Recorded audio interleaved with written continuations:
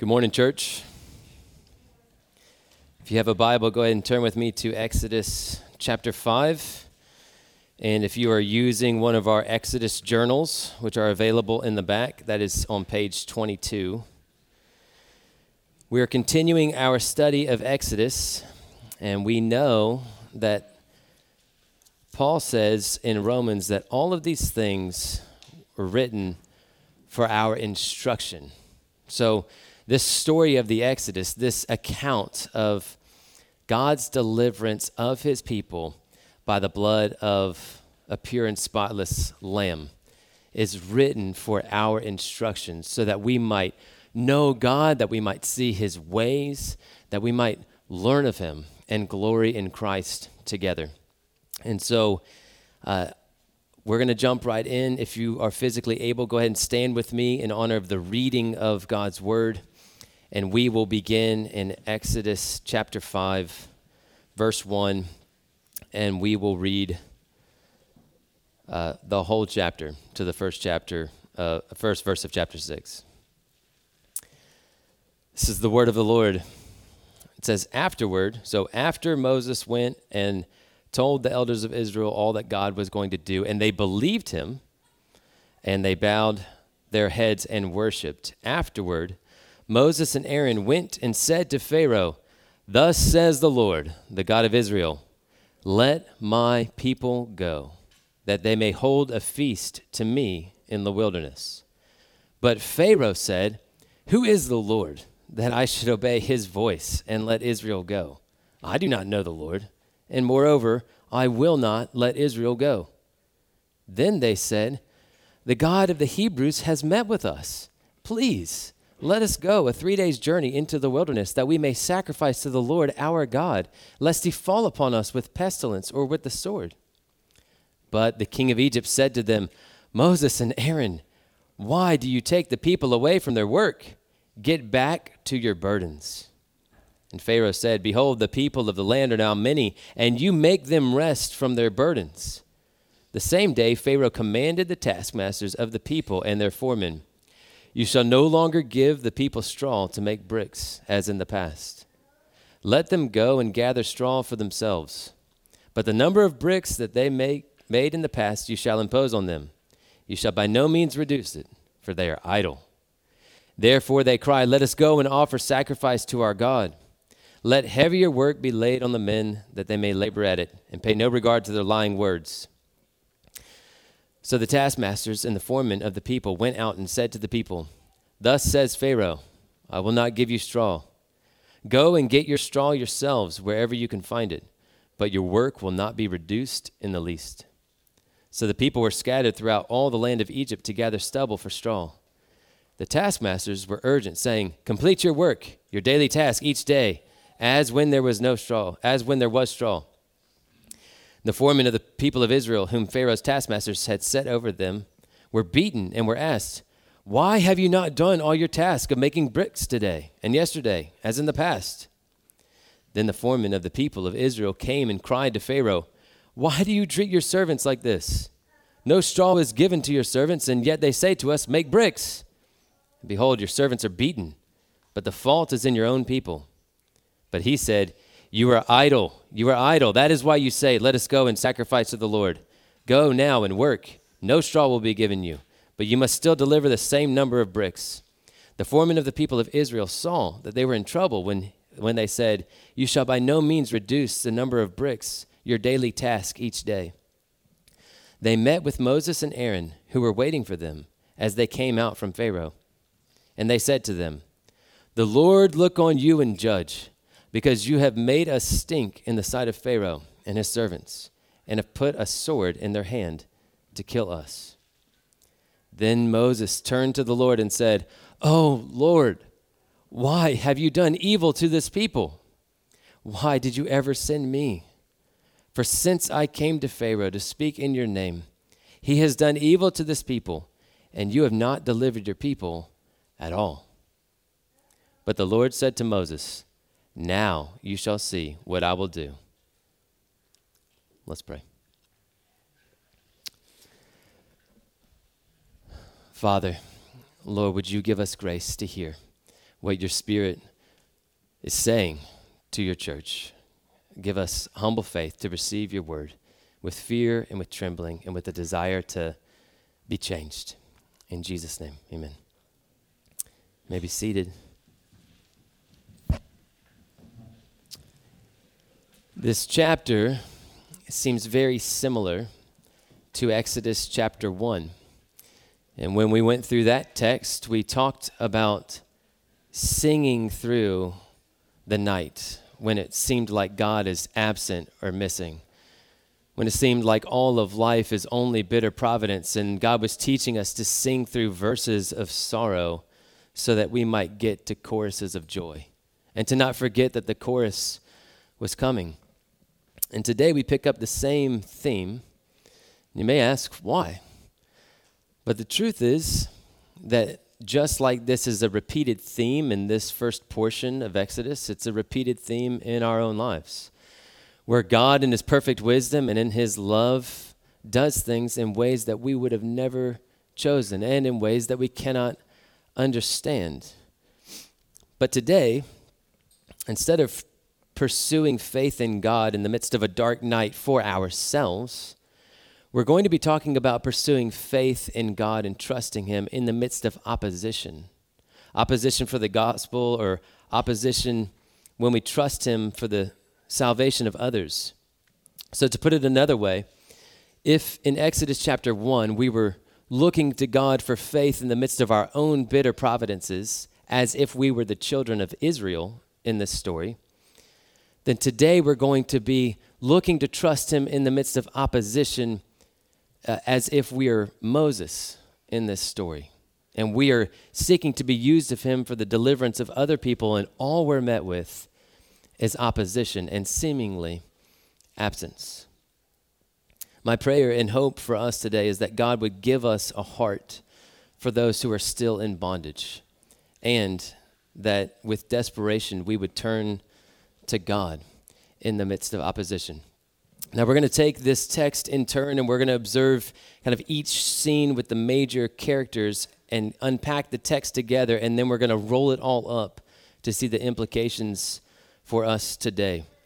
So the first major character or scene that we see in this text and first theme is Pharaoh and the nature of opposition. So things have been going so well, right?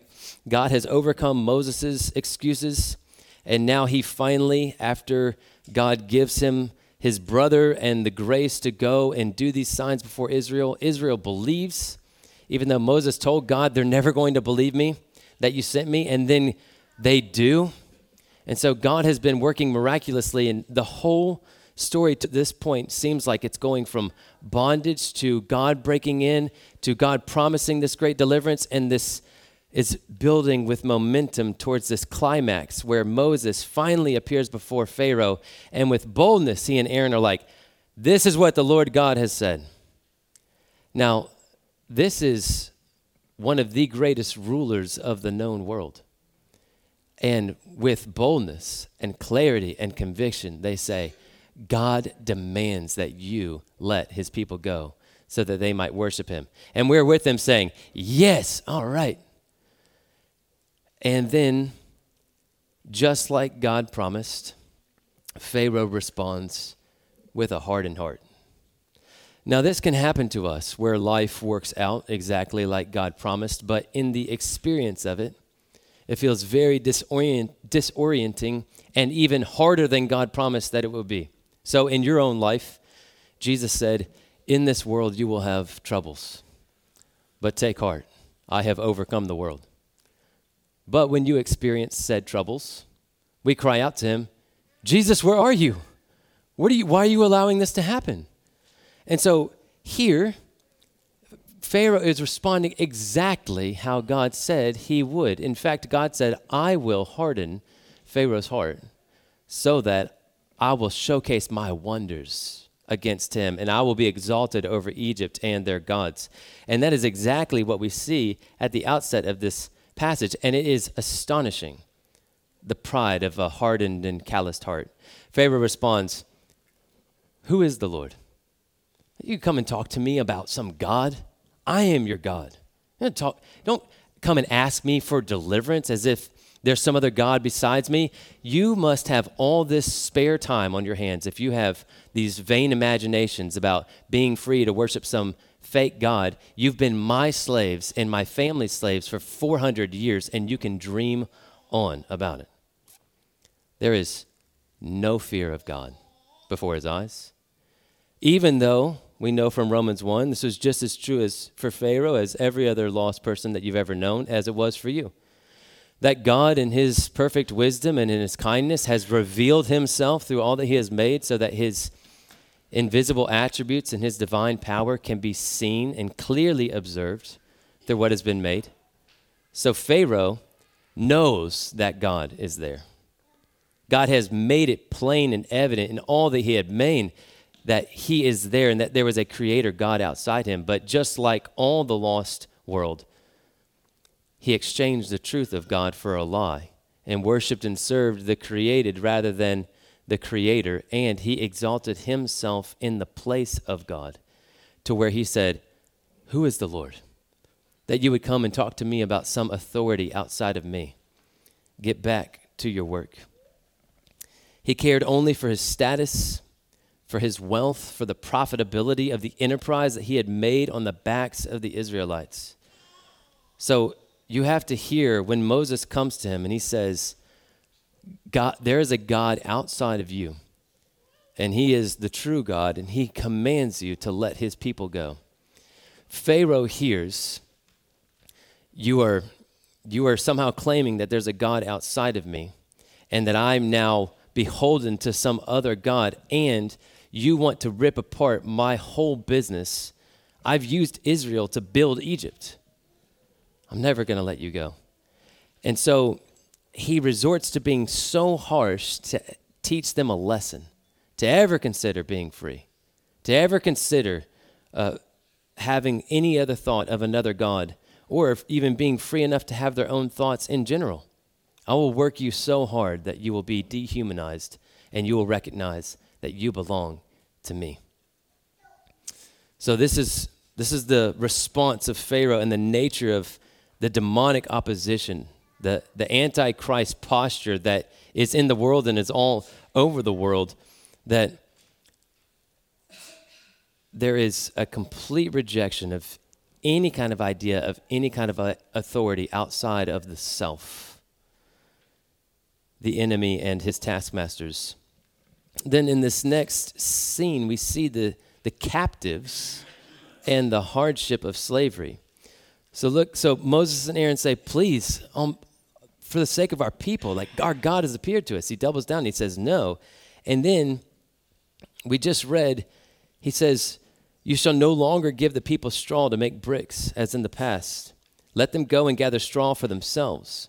But the number of bricks that they made in the past you shall impose on them.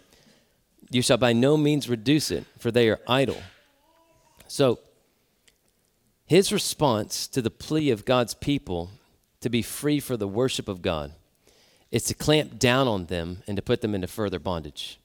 So this command, sometimes I even looked this up, this phrase that is pretty well known in the world of making bricks without straw.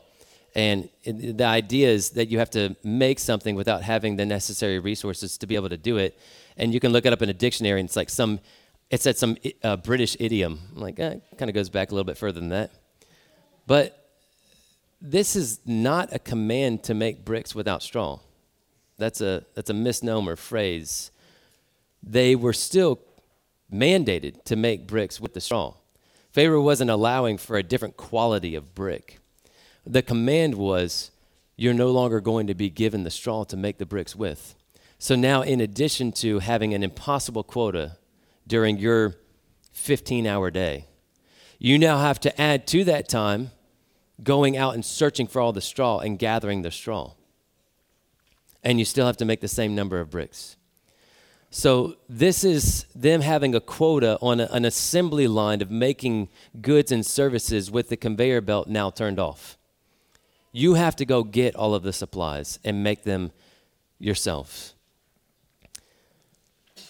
He had a sadistic desire to use them and to see them suffer and to rid them of any notion of being free. And Pharaoh had his minions, his taskmasters that were to carry out his will. And the taskmasters ruthlessly beat, you can see in verse 14, they ruthlessly beat the foremen of Israel. So the fathers of Israel, the heads of the households that were the superintendents of all the projects. And they would ruthlessly beat these men who got the worst of the brunt of it and said, "Why have you not done all your task of making bricks today and yesterday as in the past?" And so I want you to hear, if you've ever read the story of Louis Zamperini before, Laura Hildebrand wrote a book called Unbroken. She tells half of his story. But we see there him being imprisoned in a Japanese prisoner of war camp. And there's an oppressor there who's nicknamed the Bird. And that is how I picture these taskmasters in Egypt, where they have just a profound sense of pleasure in being abnormally cruel. They're sitting there. It's like the men who were hitting Jesus in the face while he's blindfolded, saying, "Prophesy, which one of us hit you?" And they're just laughing and loving it. And so here they are over the foremen of Israel, and they're just sadistically loving. "What's wrong, Israelites? Why aren't you making the same bricks that you were making before?" And ruthlessly beating them all the while. So I want you to put yourself there in the position of the captives, because we know these things are written for our instruction, right? They are being held captive and are enslaved in the harshest of conditions. Previously, the conditions were so hard that they were crying out to God day and night in anguish so that God heard them. And that was before. Now they had been given the hope of deliverance and the excitement that the end is in sight and we are about to be free. And so maybe their guard had come down a little bit. And then in the way of deliverance came even harsher conditions. What would that do to your faith? When you're bowing down and you're worshiping God, saying, "Yes, God has delivered us. We're almost free." And then all of a sudden it gets harder. And it's day after day after day. Moses, at the end of this chapter, says, "God, ever since I went to Pharaoh to speak," it doesn't sound like it was yesterday. You don't use the language like, "Ever since I talked to Pharaoh yesterday morning, and you have not delivered your people." This is some period of time where God allowed the darkness of night to get even darker before he brought his deliverance. And then you have the foreman and the opposition from within. So these are Jewish foremen, the superintendents of the projects. They go to Pharaoh, and now maybe to Pharaoh's credit or to whatever system was set up in Egypt, they're given the freedom to go in and say, "What gives? What are you doing? All of a sudden, you're requiring us the same quota, but you're not even giving us straw, and then your taskmasters are beating us." So they're showing up to Pharaoh all beaten and bruised and saying, "This is so wrong. This is not right. You have to give us straw." And Pharaoh says, "No way. You're idle. You're talking about worshiping some other god. You go out and do the work that I already commanded you to do, and you're going to do it without straw." And so Moses and Aaron are waiting for the foreman to come out of the meeting. And the foremen come out, and they are ticked. And they take it out on Moses and Aaron. It says, they said to them, "The Lord look on you and judge, because you have made us stink in the sight of Pharaoh and his servants, and have put a sword in their hand to kill us." So this is what Moses and Aaron get for following God, for leading the people of Israel into the hope of deliverance, for going to Pharaoh and doing what God said. As a result of them following God, the people got greater oppression, greater punishment, and their own people are now turning against them, saying, "What have you done?" Now, these foremen did receive the worst of the increased persecution. So I'm not saying that any of us should pretend that we would have responded differently. But rather than continuing to believe God that he was the one bringing the children of Israel out of Egypt, right? That any of this increased hardship was only because Moses and Aaron had done what God had told them to do. Rather than believe God and go to God, they bring their complaints to Moses and Aaron and blame them for their persecution. They preferred slavery to the costs that they were to endure on the road to deliverance. This is the same sentiment that the Israelites would have later when they met hardship in the wilderness and they said, oh, that we could return to Egypt. At least we had food there. I would prefer slavery to hardship following God. So instead of turning to the Lord, they complained against Moses and Aaron, and their complaints were ultimately against God.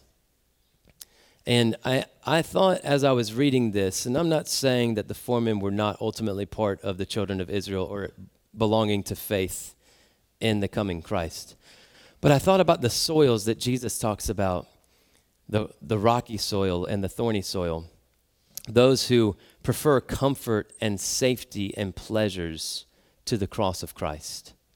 So as long as they can have a Jesus that doesn't demand too much of them, where they can have their pleasures and Jesus too, then they will follow Christ. Or as long as there is no opposition to Christ for the sake of the gospel, then they will follow Christ. But as soon as opposition rises on account of the word, as soon as they experience Christianity that is accompanied with a cross, which is to say real Christianity, then they fall away. When in the course of God's salvation, their circumstances actually grow worse, they abandon Christ and his people, and they say, nothing ever seemed to change. We've had people who left this church to say, it didn't make a difference. I followed Jesus, and my life was the exact same. So as to say, I sampled Jesus, but when he didn't make my life better the way that I wanted him to, I didn't need him anymore. So it wasn't actually ever about experiencing salvation from my belittling of God and a need of salvation from my sin. I just wanted to add Jesus to it. So you have the foremen and their opposition to Moses, and now we come to Moses and desperation for God's salvation. If you look in verse 22, it says, Moses turned to the Lord. Moses turns to the Lord and says, O Lord, why have you done this evil to this people? Why did you ever send me? Now listen to this. In the midst of his complaining to the Lord, he never loses sight of the fact that God is sovereign, right? He knows, God, if this evil has happened to this people, you have done it. And you are the one who sent me. So why? What are you doing? For since I came to Pharaoh to speak in your name, he has done evil to this people, and you have not delivered your people at all. Now, sounds pretty disrespectful, right? Do you pray like this, or do you feel scared too? It sounds just, I joke around with the other brother pastors in this church. Like sometimes I read the Psalms or prayers, and I'm like, I'm going to pray this, but like I'm quoting him, you know? Just make sure you don't understand, like you understand that I fear you, and I'm also saying this. But this was not Moses not fearing the Lord. There is a difference in bringing a complaint to God and complaining against God. So if you're doing our 2-year reading plan with us, you read this in Numbers 14 or pretty much the whole book of Numbers, where the Israelites are just constantly grumbling and complaining against God, and there's these terrifying phrases, and God heard it. And then God's anger is kindled against the people of Israel for their grumbling and their complaining, because all of their complaining was ultimately against him. But there is a difference in bringing a complaint to God and complaining against God. In this prayer from Moses, Moses isn't doubting God's character, and he's not full of unbelief. He's just longing for God to do what God had said he would do. And he's reminding him of it. And he's asking him, God, why does it look like the enemy is winning when you have made these great promises to your people? In the midst of severe opposition, instead of giving up or taking things into his own hands, Moses turns to God in prayer. He's going to God with his griefs and with his burden, and he's pleading with him. And God will often bring you to this point of longing and breakthrough. He'll bring you to a point where it felt like breakthrough is right around the corner, and you got an increased hope, and then things get worse than they were before. And he's teaching you to turn to him and to plead with him, to actually feel a burden and an anguish, and for you to cry out to him and say, God, where is your salvation? Where is your deliverance? Where is what you have promised? And then God's response in the next verse is, now you will see what I will do. Behind and above the dark backdrop, underneath and all around, God is there. He never left. He's been there all the while. And the dark, Psalm 139 says, is not dark to him. And breakthrough is coming. And so we have to pray and bring our complaints to God, all the while remembering that God has said, I will never leave you or forsake you. And so we can confidently say, the Lord is my helper. What shall man do to me? While we're praying and longing for breakthrough, and it feels like God is not our helper. You have to carry those two things in tension. So today, how do we take this chapter? That's the chapter, right? Let my people go. No, increased hardship and labor, complaining to Pharaoh, complaining to Moses and Aaron, complaining to God. Chapter 5. So what do we do? Well, today, we still have the devil and his taskmasters all around. And I'm using them as an example to say the devil and those who persecute God's people. Now, God's word says about the lost, about those who are outside of Christ, in 2 Timothy chapter 2, that they are in the snare of the devil after being captured by him to do his will. So that is the state of all who are outside of Christ, that they are in bondage to the enemy and they're being held captive by him, enslaved to do his will. And many, like Pharaoh and his taskmasters before them, would respond to all of your bold proclamations about, thus says the Lord, with, who is the Lord that I should obey him? What are you talking about? They see your belief in the truth as intellectually lazy. And they increasingly think that your beliefs are bigoted and hateful. And so these taskmasters are, so right now, a lot of the persecution from the church is going to come from those who are driving the cultural oppression, or to borrow the language from Orwell in 1984, people who are members of the party, right?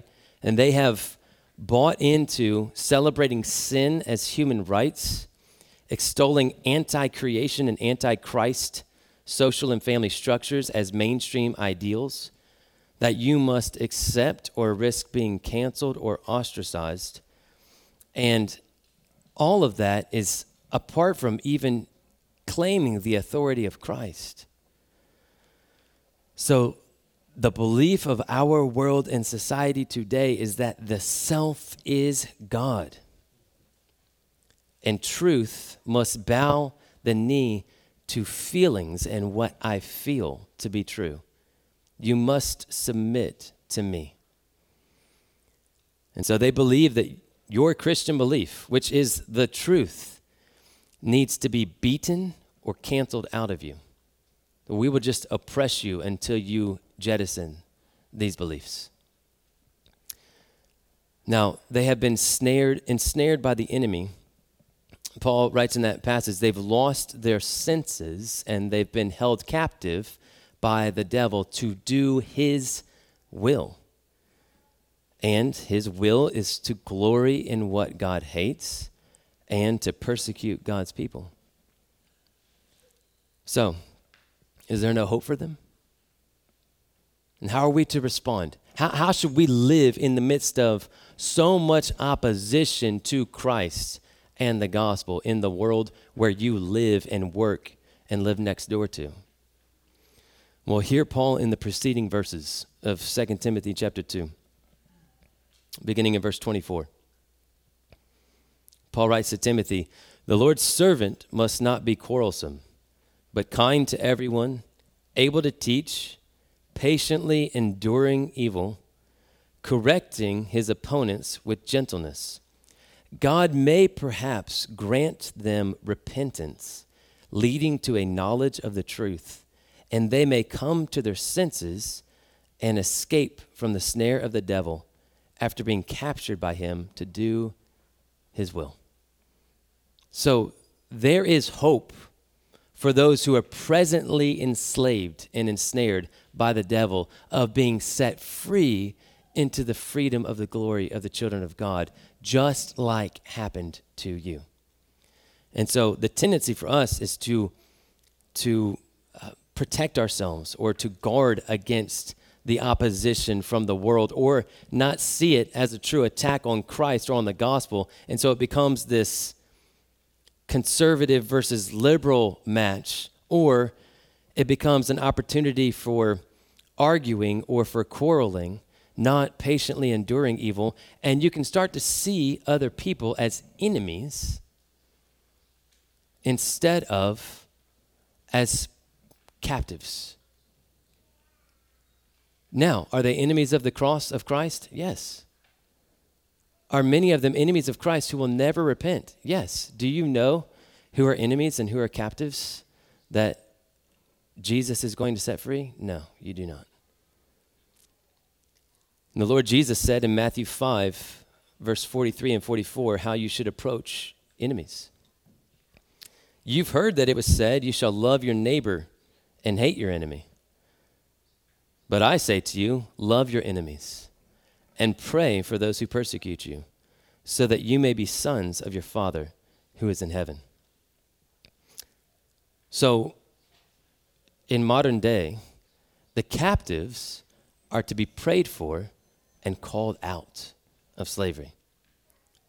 Many of these captives and even the taskmasters who are currently in the enemy's bondage and who are persecuting the church of God are going to be those who will come to repentance and enter into the life of Christ as they, like the Apostle Paul, meet Jesus on their way to persecuting the people of God. And then God gloriously saves them and sets them free from mission and says, go get more captives and see them set free. So it is very important that we recognize and realize that in this story, as we are reading it today, we are no longer enslaved to sin. We are not in captive. The enemy has no hold on us. We have died with Christ and have been made new creations and have been set free. We literally are seated with Christ in the heavenly places and have one foot in heaven and one foot still on earth, and we are seeking to mediate for people and be like a Moses, to declare to them the truth of God and the freedom that only comes through Christ by the blood of the Lamb. So we are preaching Christ crucified and raised to those in bondage so that they might know the freedom of God. We want to see others come out of their slavery into the freedom that only Christ can offer. And this is what brought our family to Brattleboro. When we came, we're praying through the town and we're observing the different idols of the town and seeing a people who had exchanged the truth of God for worship of many different things. Then it was so clearly that God impressed on our hearts that many of these people were like sheep without a shepherd, and that there were many in this town that he had called to eternal life. Now, that language assumes that in him, before the foundation of the world, he chose them to be predestined to adoption as sons, to the praise of his glorious grace. So there are people in Brattleboro right now that are elect to eternal life, that God is going to redeem and draw to himself, and right now he has not. So Paul writes earlier in that same chapter, in 2 Timothy 2, verse 10, I endure everything for the sake of the elect, that they also may obtain the salvation that is in Christ Jesus with eternal glory. So don't miss what he's saying. He is saying the reason why I suffer much to get the gospel to everyone who is out there in this town. And he uses the language of endurance because it will be costly. He says, I endure it all for the sake of the elect. He is using the language of, I know that Jesus has appointed people to eternal life in all these places that I go, and I'm already treating them like a brother or a sister in Christ. That's powerful language. I'm going to retrieve from my heavenly Father those whom he has called to himself, and I'm willing to endure whatever the cost may be in order that they might receive the eternal glory that he has called them to. When I think about enduring everything for the sake of the elect in a much smaller picture, I think about fostering to adopt and fostering our son Asher and enduring a lot of costs, a lot of hardship, a lot of difficulties so that I might have my son. And now he's forever in our family.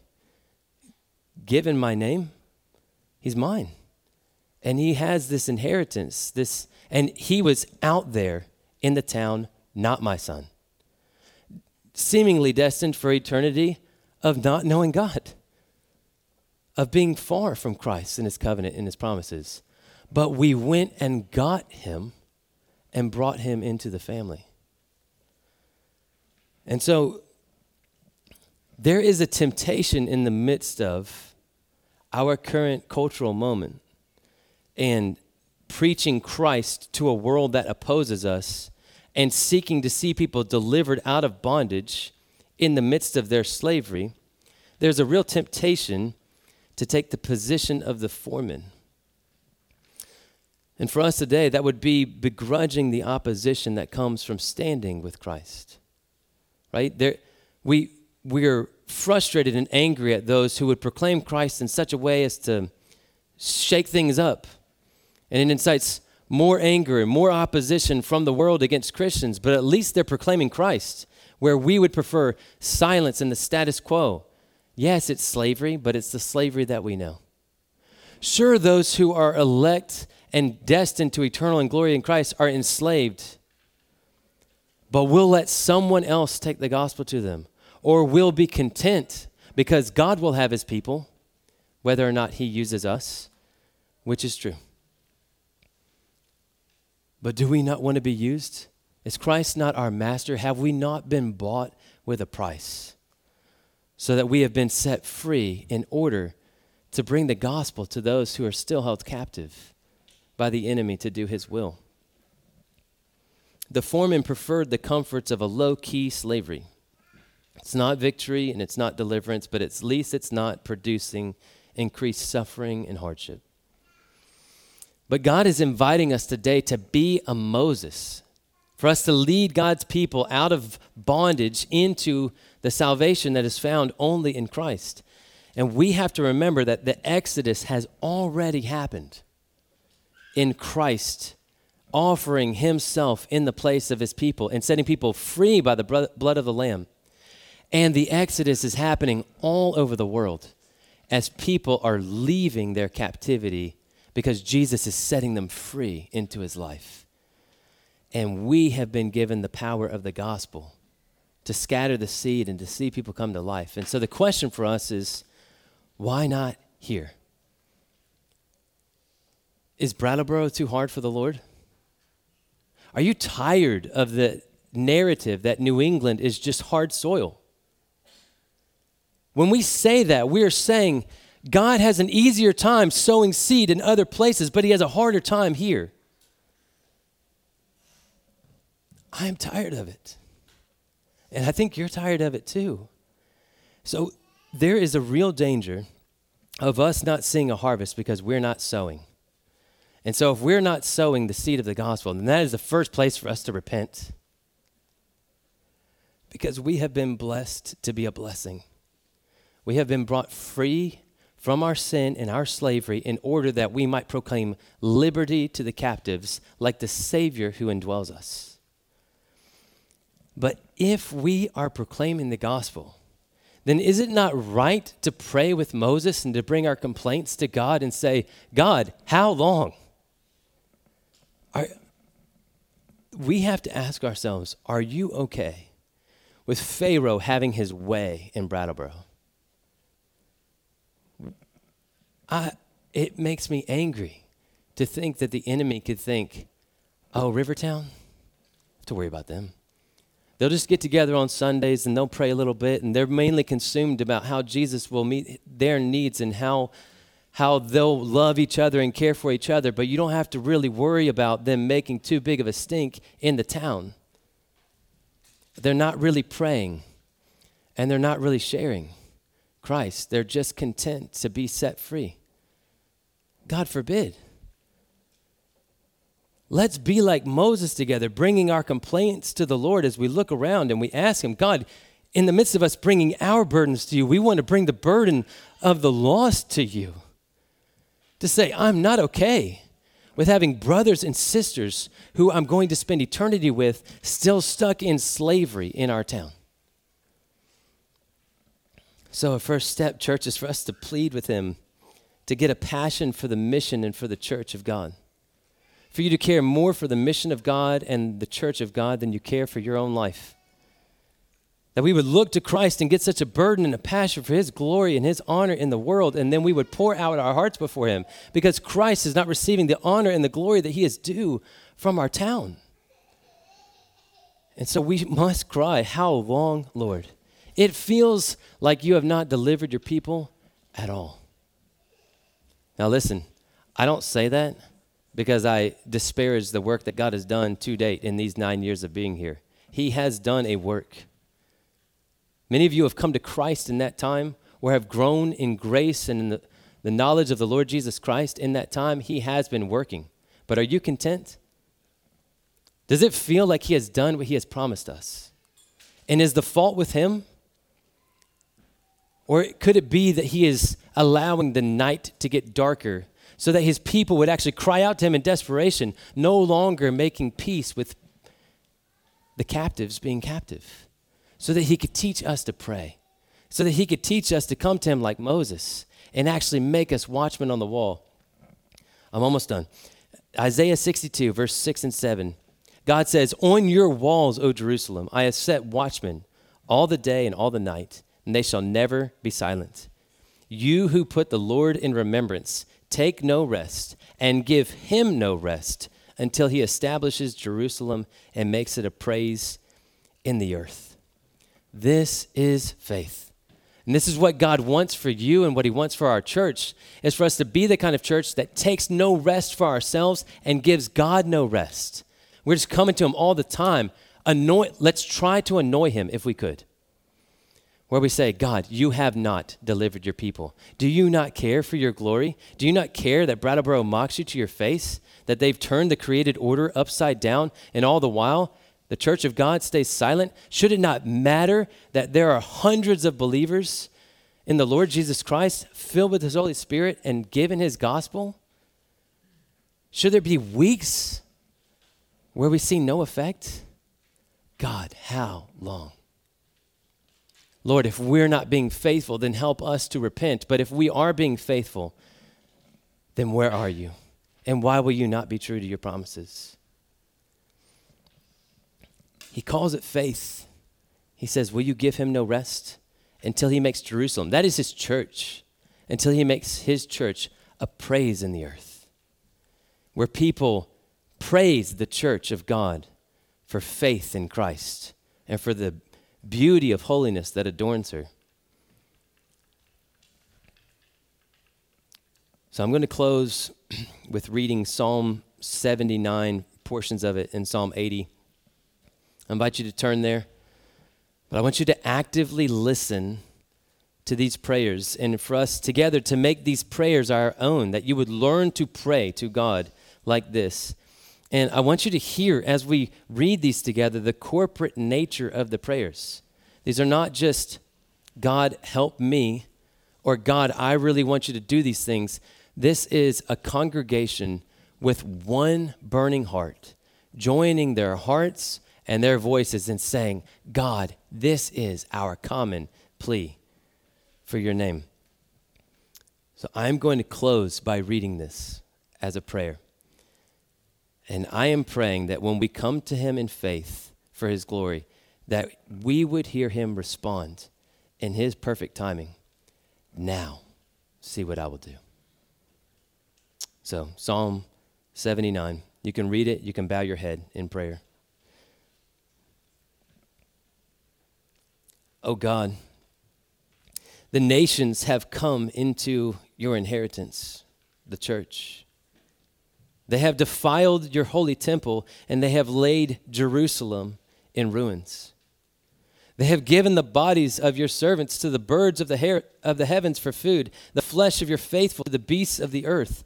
They have poured out their blood like water all around Jerusalem, and there was none to bury them. We have become a taunt to our neighbors, mocked and derided by those around us. How long, O Lord? Will you be angry forever? Will your jealousy burn like fire? Verse 9 and 10, help us, O God, of our salvation. For the glory of your name, deliver us and atone for our sins, for your name's sake. Why should the nations say, where is their God? Psalm 80, give ear, O shepherd of Israel, you who lead Joseph like a flock. You who are enthroned upon the cherubim, shine forth. Before Ephraim and Benjamin and Manasseh, stir up your might and come to save us.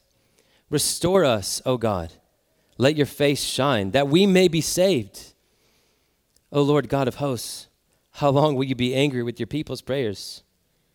You have fed them with the bread of tears and given them tears to drink in full measure. You have made us an object of contention for our neighbors, and our enemies laugh among themselves. Restore us, O God of hosts. Let your face shine, that we may be saved. You brought a vine out of Egypt. You drove the nations out and planted it. You cleared the ground for it, and it took deep root and filled the land. The mountains were covered with its shade, and the mighty cedars with its branches. It sent out its branches to the sea, and its shoots to the river. So were the early days of our church as a planting. Why then have you broken down its walls, so that all who pass along the way pluck its fruit? The boar from its forest ravages it, and all that moves in the field feeds on it. Turn again, O God of hosts. Look down from heaven and see. Have regard for this vine, the stock that your right hand planted, for the son who you made strong for yourself. They have burned it with fire. They have cut it down. May they perish at the rebuke of your face. But let your hand be on the man of your right hand, the Son of Man whom you have made strong for yourself. Then we shall not turn back from you. Give us life, and we will call upon your name. Restore us, O Lord of hosts. Let your face shine, that we may be saved. In Jesus' name, amen.